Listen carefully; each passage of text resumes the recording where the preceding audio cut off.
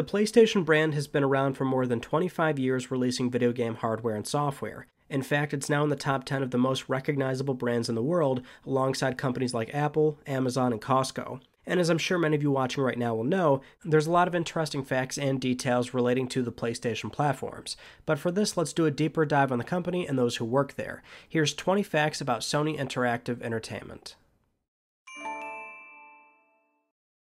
Back in February 2013, when the PlayStation 4 was revealed, Mark Cerny, the system architect, made his first big public appearance by being a part of the presentation. And while Mark has done a handful of public speaking in the past, this was going to be seen by a lot more people, and it turns out Mark memorized his entire portion of the event. And when we arrived in New York, I said to him, "How are you feeling about this? You doing okay?" And his comment was, he said, "Oh, I can't work with telop. I just can't work with a teleprompter." I said, "Well, how are you going to do it?" And he said, "Well, I've just memorized it." And I sat there in rehearsals looking at the teleprompter, and sure enough, he had, word for word, just memorized the whole presentation. So, well, I got better after the first presentation, I think. Thank God. Despite Mark Cerny's 25-plus year history with PlayStation, he's never actually been considered an official employee. He's considered a contractor, and he has been the entire time consulting on games, working closely with Naughty Dog, Insomniac, directing his own titles, or leading the hardware programs. When the PS4 was initially revealed, Sony didn't actually show the hardware design, which then led to a lot of criticism online asking why they revealed a console without actually showing it. And this surprised everyone at the company, knowing that generations prior they always announced new hardware before showing what it actually looked like. SE and IBM have agreed to develop a cell processor-based workstation. The workstation will fully use the supercomputing performance of the cell processor. PlayStation's current head of indie games, Shuhei Yoshida, who at the time was the head of Worldwide Studios, was banned on Wii U. Twice.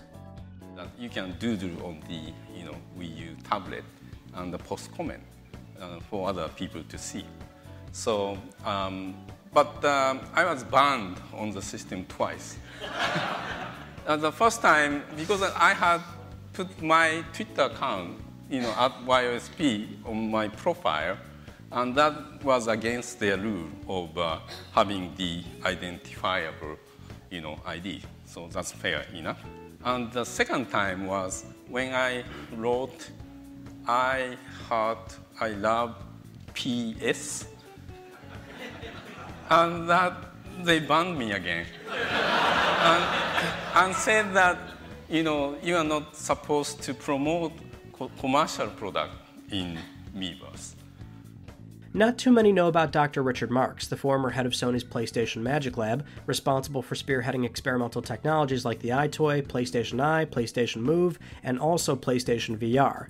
Before joining the company in 1999, he attended Stanford University working on space robotics, and also had a summer internship at the Monterey Bay Aquarium helping to make underwater robots that could be used to map the ocean floor. Mark earned his doctorate in philosophy, aeronautics, and astronautics, after which he went into consulting for about a year and a half. After finding that unfulfilling, he joined Sony. And throughout his 19 years at the company, he didn't think he'd stay there that long. Despite the occasional interviews elsewhere, he stuck around knowing that PlayStation hardware was always going to evolve periodically, and that a company like Sony allowed him to see through the products he wanted to make. If you think you have this amazing idea and you just know that you're just going to implement this one thing and it's going to be amazing, that's not usually how it works if you've never done it before. So making as many different things as you can and discovering what feels good and what doesn't. The design of experiences in VR can be quite different than the design of regular traditional games. Remember the original ad campaign for Crash Bandicoot, which had the guy in the big costume? Well, initially, Andrew House, the former president and CEO of Sony Interactive Entertainment, but at the time was in marketing, he was nervous presenting that marketing idea to Mark Cerny because he felt he was too hard to read. But Mark ultimately signed off on it. I went down to LA to pitch Mark on this idea that this was the way that we were going to bring his baby to market. And his reaction was? I think I liked it. Cautious approval. Is that right? Was the that takeaway certainly from the it meeting. worked out pretty well, though. That ad was crazy. Yeah. Are you aware, Mr. Feldman, that Sony's PlayStation has more than 150 games? NHL Face-Off 97, Jet Moto, Tobal #1, Destruction Derby 2. I'm going to give you a personal demonstration. Get off my lawn, you freak. Now cover that. Joseph Shea.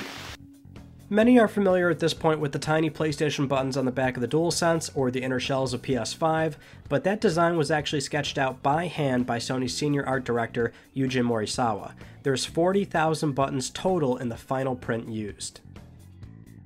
In Astro's Playroom, if you look inside the PSVR headset in the PlayStation Labo area, you can see above the viewfinder that the serial number is an Easter egg for none other than Sony executive Shuhei Yoshida. Before the PS1 launch, the father of PlayStation, Ken Kutaragi, tried to throw a party for all the associated developers, but the game company said no. He recalled that the game companies responded saying, "No, these people have no names." This was because back then, companies were afraid their employees would be poached by others if they were well known. During the development of the original PlayStation, before the company was called Sony Computer Entertainment, it was called the PS Preparation Office, namely because Kutaragi had ordered a Starblade cabinet from Namco to play, realizing this was the goal, real-time 3D.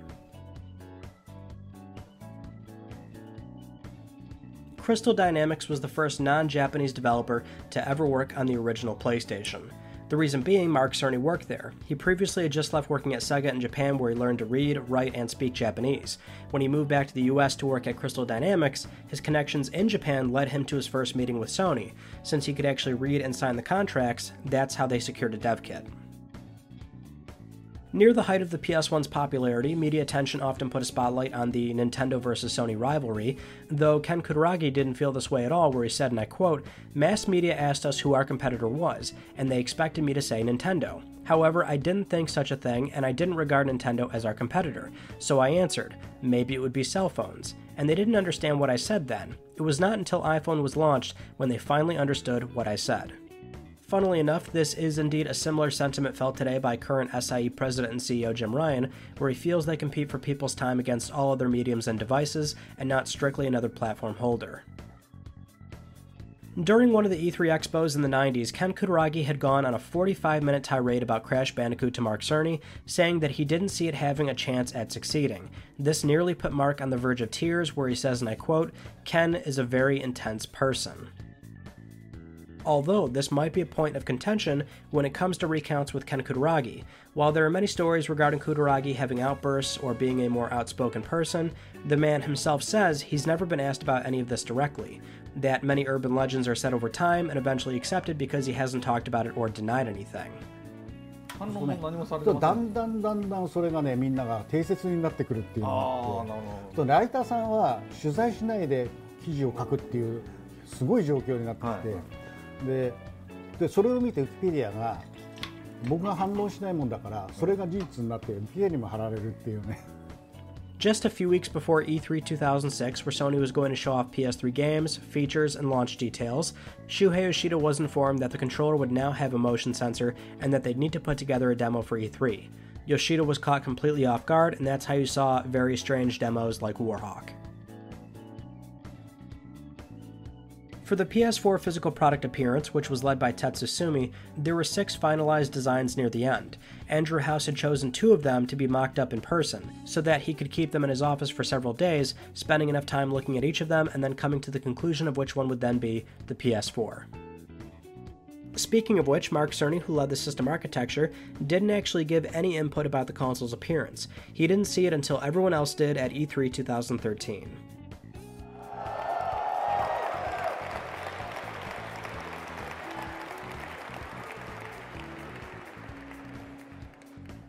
Sean Layden, the former chairman of PlayStation's Worldwide Studios, joined Sony all the way back in 1987, where he was a communications assistant for one of the original co-founders of Sony Corporation, Akio Morita.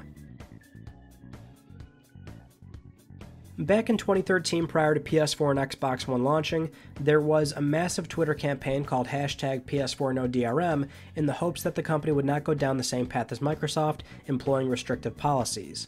Behind the scenes, Sony felt the best way to address it was to make last-minute changes to their E3 show, where Andrew House mentioned in 2014, and I quote, "I remember reading an article literally the weekend before E3 that was basically saying that this is the direction Microsoft was taking, and that it was only a matter of time before Sony adopts the same approach. That sort of put me on the back foot, and I went and rewrote portions of my E3 presentation script that weekend, and we recrafted the presentation because there was now an onus on us not to be seen to be going down the same path. PlayStation Scott Rohde also said at the time, "I was personally overwhelmed with the massive explosion on Twitter, with everyone essentially begging, please don't do this Sony, please don't do this PlayStation. It was so hard not to say right away, well, we were never going to do that, but now let's have a little fun and announce it in a fun way at the PlayStation press conference." In addition, PlayStation 4 disc-based games don't need to be connected online to play.